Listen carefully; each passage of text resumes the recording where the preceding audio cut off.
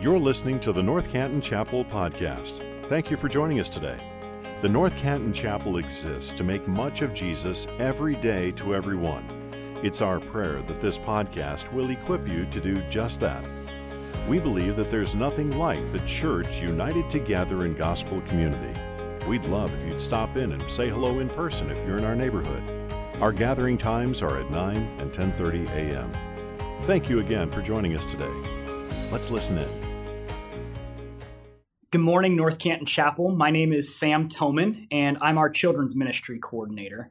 And I'm so excited to continue our Family Matter series with you today.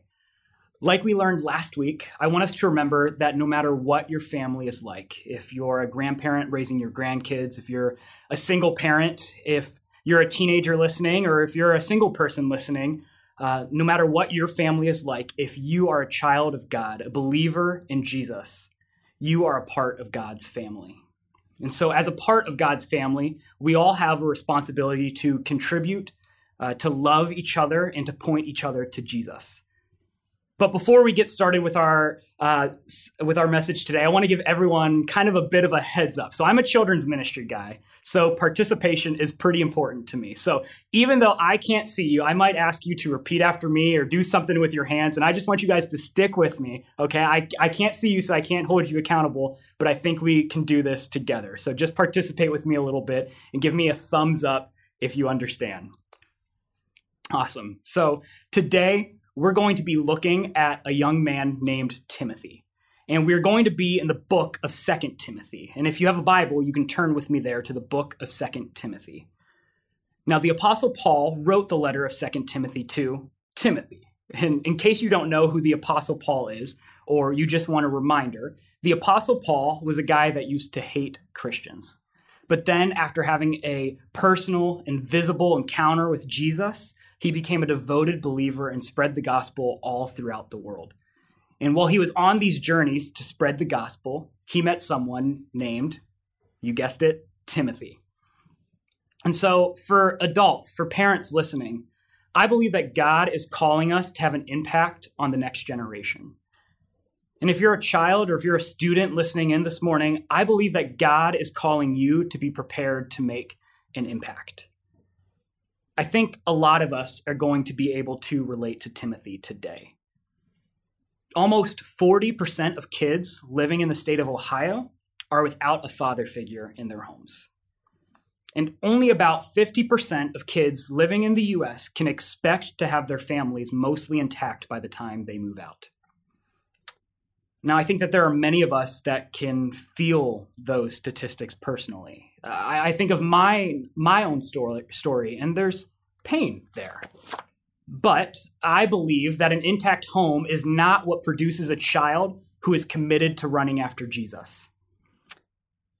Because I believe that in order for us to endure and to do good, the family of God must be committed to discipleship and to Scripture. And it is our responsibility to have an impact on the next generation so that they can know and love Jesus. And so students, children listening, I also believe that God is calling you to be prepared to make an impact for Jesus. So let's read together in 2 Timothy. We're going to be in 2 Timothy chapter 3. We're going to be reading verses 10 through 17.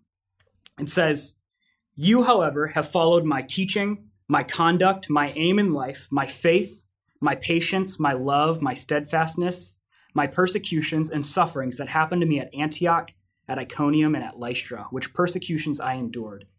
Yet from them all the Lord rescued me.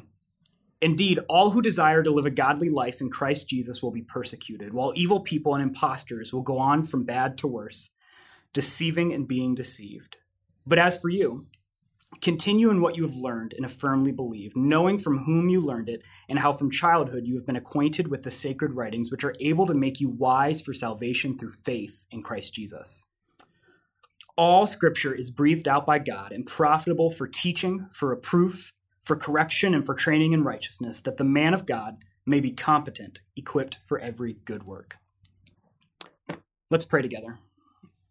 God, thank you for the opportunity to dig into your word this morning. Thank you that you've given us your word, and thank you that you've given us the gift of yourself and the gift of our church family. Lord, would you open our ears to what it is that you would like us to hear this morning, Lord? Would you give me your spirit? Would you speak through our message today? And would you just allow hearts to be impacted for your gospel? In your name we pray. Amen. Today, I want us to learn that in order to endure and to do good, that the family of God must be committed to discipleship and to Scripture. And so first, we're going to learn that the family of God must be committed to making disciples and to being discipled. And then we are going to learn that the family of God must be committed to the truth and the sufficiency of Scripture. So 2 Timothy is the last letter of Scripture that Paul wrote, and he wrote this knowing that he would soon die. And so we can look at these authoritative words with a sort of special lens that reminds us that this is essentially a dying man's last words to his spiritual son. At the time, Timothy was a young leader in the church of Ephesus, and his church had a lot of things that he needed to address. But Timothy himself also has an interesting background. Listen to Acts 16, 1 through 2. They say, Paul came to Derbe and to Lystra, and there was a disciple was there named Timothy, the son of a Jewish woman who was a believer, but his father was a Greek. He was well spoken of by the brothers at Lystra and Iconium. Now, these verses tell us that Timothy's mom was a Jewish believer. And that means she was a faithful Jew who learned about Jesus and loved Jesus. But his dad, on the other hand, was a Gentile. And all that means is that he was not a Jew. But at that time, you would not have expected a Jew and a Gentile to be married or to be together. But even more than that, it doesn't seem like Timothy's dad was a believer. In fact, rather than being a strong spiritual head of the family, look here what we're told about Timothy's spiritual background in 2 Timothy 1, verse 5. Paul says to Timothy, I'm reminded of your sincere faith, a faith that dwelt first in your grandmother Lois and your mother Eunice, and now I am sure dwells in you as well. Timothy's mother Eunice likely sat and opened the word of God with him. And Timothy's grandmother Lois earnestly prayed for her grandson to know Jesus. So two faithful women passed on the good news of Jesus Christ to Timothy in his youth. Now, many of us can think of people in our past, whether it's mother figures or father figures or mentors, who have pointed us to Jesus and who have prayerfully helped us grow in the gospel. Some of you are maybe in a situation like Timothy's family. Maybe you're the only believer, the only follower of Jesus in your family, and you have to desperately rely on Jesus to bring the lost to himself. Now, I believe that God has designed the family to be a primary tool for intentional discipleship. But let me be clear with you. Jesus loves your family much more than you do. Jesus is much stronger than you are. And so I urge you to keep working and to keep praying, but to rely on the strength of Jesus. And while I do believe that family is intended to be the place where discipleship happens most intentionally, that does not mean that you have to do it alone, because you're not meant to do this alone. Now, we're going to look back at 2 Timothy chapter 3 again, but as we continue to dive in, I want you to remember that Paul is not related to Timothy. Paul was a Jew, and Timothy had a Gentile father, but God used Paul to greatly encourage Timothy in the faith. And we're going to learn together first that the family of God must be committed to discipleship. So let's look again at verses 10 and 11. They say, You, however, Timothy, have followed my teaching, my conduct, my aim in life, my faith, my patience, my love, my steadfastness, my persecutions and sufferings that happened to me at Antioch, at Iconium, and at Lystra, which persecutions I endured, yet from them all the Lord rescued me. In the first half of chapter 3, Paul is encouraging Timothy because he knows that persecutions and trials are coming. Paul essentially says to Timothy, I believe in you because you have listened to me. This is like a proud coach to his skillful player, or a wise teacher to her inquisitive student, or a mentor to his followers saying, I'm proud of you. I can see that you love Jesus. Now, I bet that most of us probably have someone in our life who looks up to us in some capacity. And if you're anything like me, maybe you're not the best at affirmation. And we need to work on it, especially with our families. Parents, I know that it's easy to constantly correct your kids because let's be honest, they need corrected. They're still learning. But do not let that prevent you from encouraging your child as well. Because if your heart is in the right spot and you are actually passing on your faith to other people, it should be easy to spot areas to encourage others in, especially those within your own household. And not just your children either, but your spouse too. Let your kids see you encourage your spouse. And so Paul gives us this list here, this list of several virtues that he says Timothy has followed, and he encourages him to continue to follow him in these things. He begins with teaching. Now, false teaching is something that's very real and was a very imminent danger that it's addressed throughout Paul's letters. And he often warns churches and other leaders about false teaching or even about specific false teachers to avoid. Because whether we know it or not, every action we take is shaped by something we believe. I believe what I'm taught, and so I act accordingly. Now, sometimes we act as if we don't believe what we're taught. For example, a parent tells their child, "I promise there's no monster in your closet." But nonetheless, the child wakes up crying in the middle of the night because she's certain she saw a monster. Now, I won't make you raise your hands this time, but I'm sure that most of us can look back in our life and we've been that child before. But maybe to get a little more specific, many of us have been told that community and discipleship are important. But instead of acting on a belief that we've been taught, we continue to make excuses not to be discipled, not to be a part of community. We continue to busy our schedule with too many good or important things that we don't have time to spiritually train our children. We say things like, "Yes, of course, I believe that my child's spiritual walk is important." But we don't always believe it enough to say, "No, we can't take on this extra activity because it will negatively impact our time with Jesus or our time with the church body."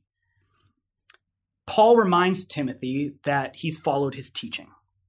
And so urges him to continue to do so. And then he lists more of these virtues. And he says that Timothy has followed his conduct and his aim in life. And now these are very closely related things. Essentially, Paul is saying, watch what I do and watch why I do it. He's talking about the practical nitty-gritty of life. And then he continues and he says, "You've watched my faith, my patience, my love, my steadfastness," all these things that we would probably expect Paul to say that Timothy has followed. But then he goes somewhere that maybe we didn't expect. He says, "Timothy, you have followed my persecutions and sufferings." He lists 3 specific examples of his experiences of suffering, which you can find in the book of Acts. These places are Antioch, Iconium, and Lystra. These are all places where he experienced persecution. To put that in our perspective a little bit, it's somewhat like traveling from Chicago to North Canton into Stowe. But what he's illustrating is that he has experienced trials and sufferings in places near, in places far, and everywhere he goes. And so we have to ask, why would Paul think it was important that Timothy follow his sufferings? Let's look again at verse 12. It says, "Indeed, all who desire to live a godly life in Christ Jesus will be persecuted." Paul is passing on his faith in Jesus to Timothy, and he basically says, look, if you're really committed to the gospel, people are going to hate you and you're going to suffer. In church, that is the same gospel message that we are passing on today. This text says that all who desire to live a godly life in Christ Jesus will be persecuted, will experience suffering. But also remember what he says in verse 11. He says, "Yet from them all these sufferings, the Lord rescued me." Jesus was faithful. And so parents, adults listening, we need to pass on a strong faith to the next generation because these trials are real and suffering is real. Persecution is real, and we know that. Paul says, Timothy, if you're on mission for Jesus, you're going to encounter suffering. He says you're either going to encounter suffering or you can be like the opposite side of the coin, which he describes in verse 13. Evil people and imposters will go on from bad to worse, deceiving and being deceived. We need to pass on a strong faith to the next generation because I believe that memorizing quaint Bible verses isn't going to cut it. And sometimes coming to a Sunday service isn't going to cut it. And a cute prayer at dinner isn't going to cut it. We need to pass on a strong faith to the next generation. And I believe that Jesus is empowering us. And I believe that in order for us to endure and to do good, the family of God must be committed to discipleship. Now, I doubt that there are many Christians who hear this and disagree. We know discipleship is important, but there are a lot of barriers, aren't there? I mean, quite frankly, discipleship is scary. But if you are a follower of Jesus, you are being called to make disciples and to be discipled. Now here's good news. Yes, discipleship is scary, but Jesus equips us. Can you repeat that after me? Say, Jesus equips us. And this isn't just for parents. I mean, my parents played a part in my spiritual development, but they couldn't cover it all. And parents today can't cover it all. In every phase of my life where I've been faithful, I can think of a man who poured himself into me. But you know what often made this the most special and the most legitimate? They pursued me because I didn't know I needed it. Every adult here, if you're listening, wave at me. Wave at me from where you're watching. I want to know that you're here. Think back to when you were 5. Did you know the real dangers that the world could cause? What about when you were 12? Did you know how to navigate changing friendships? What about when you were 16? Did you know without a shadow of a doubt what you were going to do for the rest of your life? No. And if you thought you did, you probably ended up being wrong, at least in one sense. It's hard to know what you need when you're in the moment, isn't it? And so let me tell you, when you're a child, when you're a teenager, it's hard to know that you actually need discipleship. And so it's not up to them to pursue discipleship alone. You're in on this. We are in on this.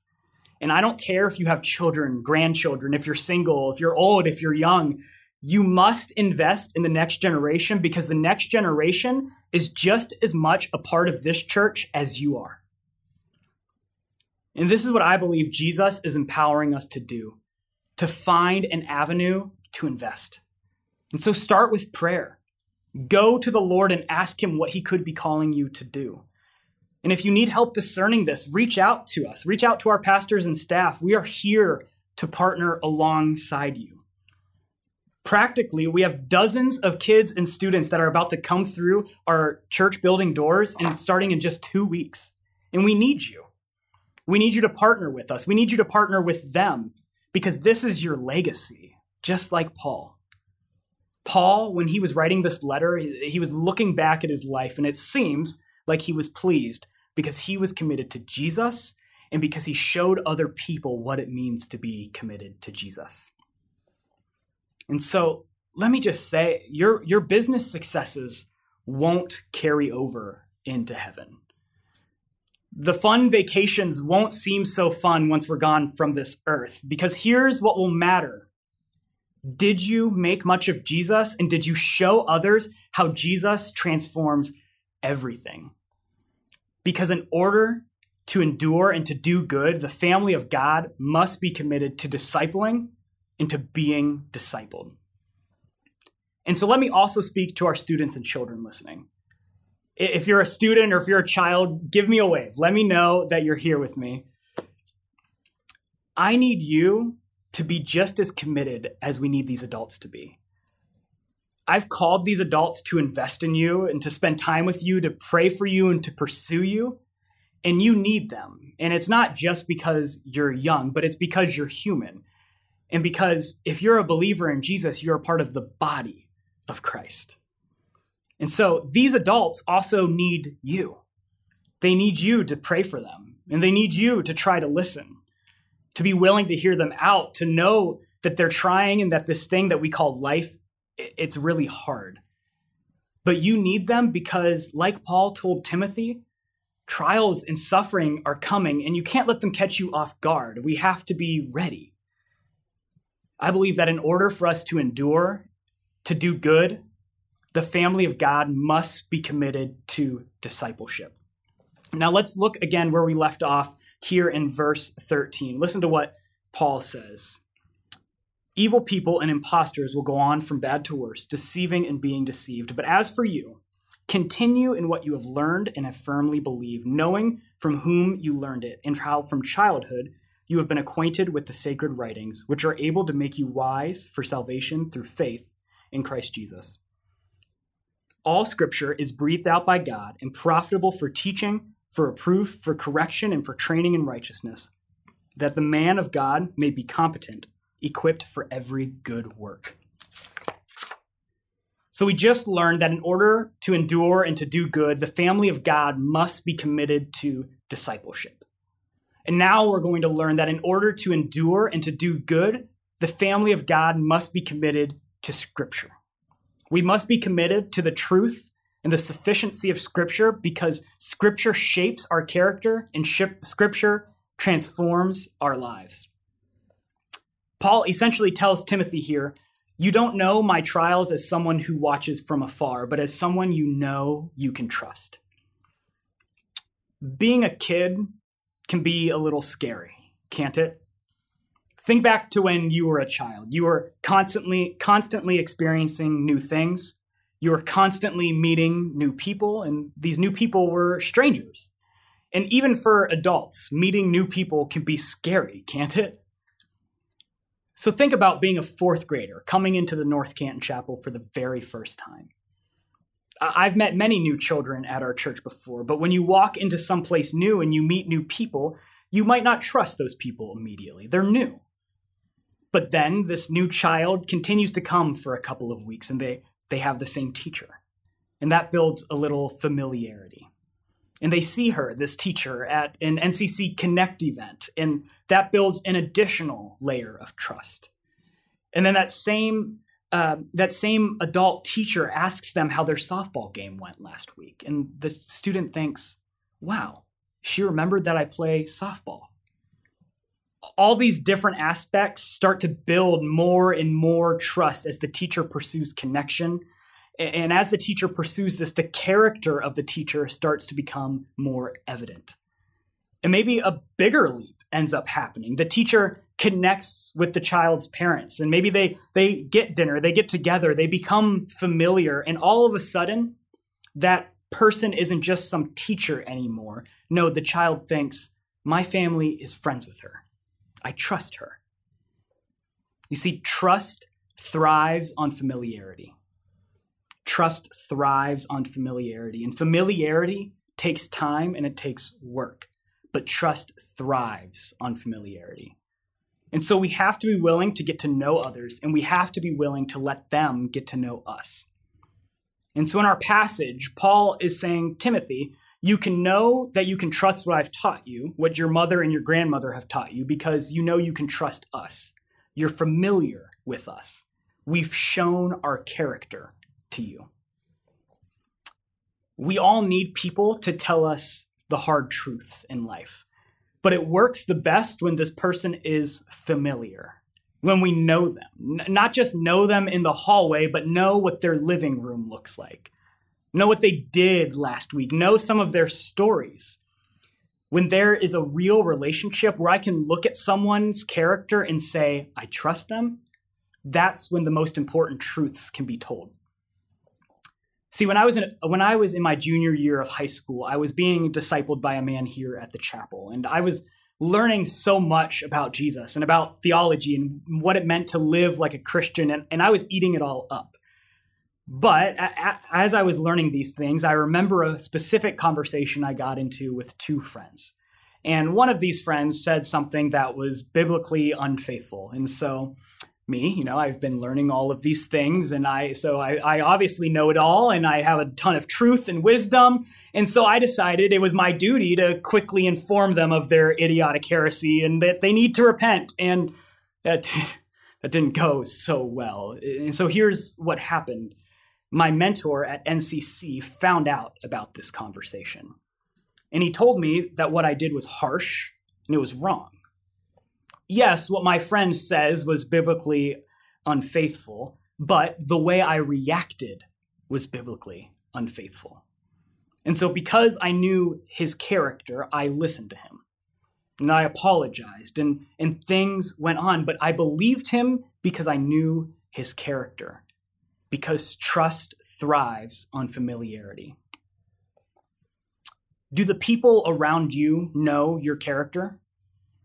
Do the children and students around you know your character? Can they, to steal Paul's words, can they firmly believe because of the testimony of your own life?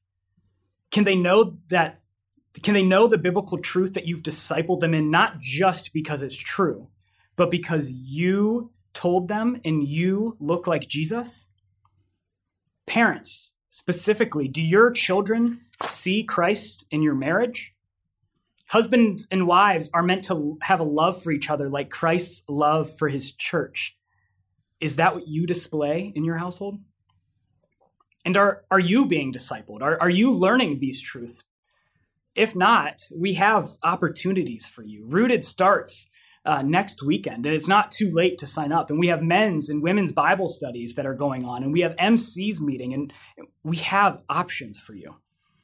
Because your spiritual health doesn't just affect you. Your spiritual health impacts the next generation. It impacts the North Canton Chapel. It impacts your family. And your personal walk with God is the best way to glorify the name of Jesus. And so students, children, that goes for you too. If you think that you get to wait to be an adult to start being faithful, that's not true. We're trying to prepare you for what's ahead, yes, but life is real now. You have the ability to go into your schools and make much of Jesus, or you can go into your schools and make much of yourself. And let me be honest, acting like you're better than everyone else is kind of easy. But being a follower of Jesus, it's hard. And so if you really want to be a follower of Jesus, we need each other. We've been given each other. We need to help each other believe true things because what we believe is extremely important. See, in this passage, Paul gives us this beautiful exposition of Scripture, but he also points out to us that Timothy has been taught these Scriptures from a young age. When Timothy's mom and grandma were raising him, they taught him God's word because they knew it was powerful. They knew it was true. And they knew that to be obedient to God means to be obedient to his word. They knew that Scripture doesn't just give some sort of head knowledge, but Scripture transforms us because it makes us wise for salvation in Jesus Christ. The Spirit transforms our hearts through Scripture. And so there's something in the family ministry world that we call the 4-14 window. It's a principle that acknowledges that the vast majority of people that say that they are believers say that they gave their life to Christ at some point between the ages of 4 and 14. And so here's my theory on why that is. Take it as you will, but when you're a child, it's easier to believe the truth because it's coming from people you trust and because you haven't fully encountered all the false teachings of the world yet. Look at verse 13. Verse 13 teaches us that evil people are being deceived, and they're being deceived continuously. They're convinced of false truth and become more and more convinced of it as life goes on. And so investing in the next generation isn't just an obligation that we have, but if we want to see our culture transformed, if we want to see the name of Jesus proclaimed throughout the world, it begins with our children. Because children aren't just the future of the church, they are the church of the present, just like you and like me. And if we don't reach them, the culture will. You see, the gospel of Jesus is offensive. And if we don't impact the next generation with the truth now, the truth will become blurry. The truth will become perhaps obsolete. But here is some good news. Here's some good news for us. The Holy Spirit is much more powerful than we are. And bringing someone to Christ, saving someone, is the work of the Holy Spirit. But let me ask you, where does the Spirit dwell? He dwells in the people of the church. So when we say, let the Holy Spirit work, we don't you dare use that as an excuse to sit back and leave it up to God, because on the contrary, the Spirit works through people. And the Spirit has given his people his word. Listen again to 2 Timothy 3:16 and 17. It says, all Scripture is breathed out by God and profitable for teaching, for reproof, for correction, and for training in righteousness, that the man of God may be competent, equipped for every good work. See, Scripture is breathed out by God, and we learned about this in our 5 Solas series. So we as Christians believe in the verbal plenary inspiration of Scripture, and we all go, wow, that is a mouthful. Yes, it is. So here's what I want you to remember. I want you to remember this word, inspiration. Repeat it after me. Inspiration. It means that God, in the original documents of the Bible, guided the writers of Scripture to write exactly what they did. It's both 100% the words of the human authors and 100% the words of God. And because it is the word of God, everything that the Bible asserts, everything that the Bible says is 100% without a doubt completely true. And so repeat that word after me again, inspiration. Paul is trying to tell Timothy this. He's saying, first, you can trust me, you know me. But second, and most importantly, he's saying you can trust Jesus, and you can trust that everything he says in his word is true. See, the Holy Spirit lives inside the people of the church, and that's true. But additionally, this is what Hebrews 4 verse 12 says. For the word of God is living and it's active, sharper than any two-edged sword. The Holy Spirit is in the Word, in the Bible, and the Word of God is living and active. And so we ask, what does that mean for our families today? There are a lot of issues to address in real life. How do I talk to this 16-year-old about dating and about their identity? Or how do I work through these marital problems with my spouse? Or if you're a parent, how do I navigate technology that, quite frankly, I just don't fully understand? There are so many more questions, and these questions are important, and these questions are hard. But here's what I want you to know. You are not alone because you have the body of Christ. You have the body of Christ surrounding you, and you have the resource of the Word of the living God. And so we know that Scripture is inspired, but even more, Scripture is sufficient. Repeat the word sufficient. Awesome. Paul says that Scripture is profitable for all these things, and it makes us competent and equipped for every good work. And yes, you heard that right. Paul says every good work. Scripture is sufficient. Repeat that word again, sufficient. To be sufficient means that it's more than enough. It's what you need. And so here's what that doesn't mean. It doesn't mean that you're going to find a Bible verse that explicitly mentions how to limit your child's screen time. Haven't been able to find that one there yet. But it does mean that by the power of the Spirit, through His Word, the Bible is sufficient to teach you everything you need to know to live a godly life. And so as you aim to disciple others, especially those of the next generation, your most important tool is the Word of God. And so prayerfully, faithfully, and in community pursue the Word of God, because what we believe matters, and the only way we can pass it on to the next generation is if we know it ourselves.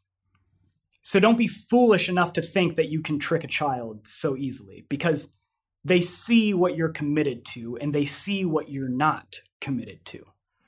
And whether you like it or not, they're going to imitate you. Parents, we have some opportunities coming up with parenting workshops that you're going to hear about that are going to address some of these hard questions. And we're going to look at some other tools with the help of psychology and biology and experiences, these good tools that we have. But we must fully rely on the sufficient Word of God. And so students and children listening, I want you to know that the Word of God is inspired. It's true. That the Word of God is sufficient. It's more than enough. And that Jesus gave us His Word to rely on it. And when Scripture seems hard to understand, or it seems scary, or you have doubts, we're here to walk through it with you. We want to do this together with you. And so for all of us here today, here's what I want you to know. You are not meant to do this alone. I believe that in order for us to endure and to do good, the family of God must be committed to discipleship and to Scripture.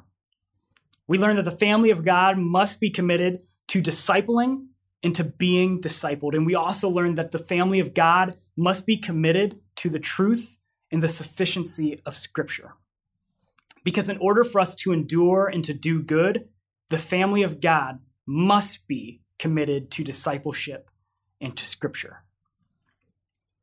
Paul, approaching the end of his life, knew that the best legacy he could leave for those after him, the biggest impact he could have, would be to leave them with the tools of the gospel. Gospel ministry, the proclamation of Jesus, centers on discipleship and on a commitment to Scripture. And this is what Paul wants to pass on to families, to our church, to the next generation. He says here, continue in what you have learned and have firmly believed. And so continue in the mission of the gospel, continue discipling, continue studying God's word. For us today, continue in what you have learned. I believe that today is the day for us to take this next step of action. And so don't wait, because the mission of Jesus is too important to wait. Continue in what you have learned and have firmly believed. Let's pray together. God, thank you for this time in your word. Thank you that you've given us these tools to impact the next generation, that you've given us these tools to live a life that is pleasing to you. Lord, would you help us to go out from here today and to make much of your name, to tell everyone we know about Jesus, because Jesus, you change everything. You change everything, Jesus. And so would you impact the next generation? Would you shape hearts and minds to come to know you? Would you bring many in the next generation to come to know you, so our culture, so our world can be transformed with the gospel? Thank you for your gifts. Thank you that we have a church that has so many generations, that we can all bring together the wisdom that you have given us to disciple and to dig into your word together, Lord. Would you help us to use these gifts? And would you help us in all things and in all ways to be committed to you? We love you. We thank you for your love. In Jesus' precious and holy name we pray. Amen. Thank you for listening to this episode of the North Canton Chapel Podcast. If this ministry has blessed you in any way, please share this episode with your friends or spread the word on social media. If you subscribe and leave a 5-star review, it goes a long way to helping us make much of Jesus every day to everyone who hears these podcast episodes. You can also donate to this ministry at ncchapel.com/give. Thanks again for joining us. May you go out into your places and spaces, making much of Jesus every day to everyone.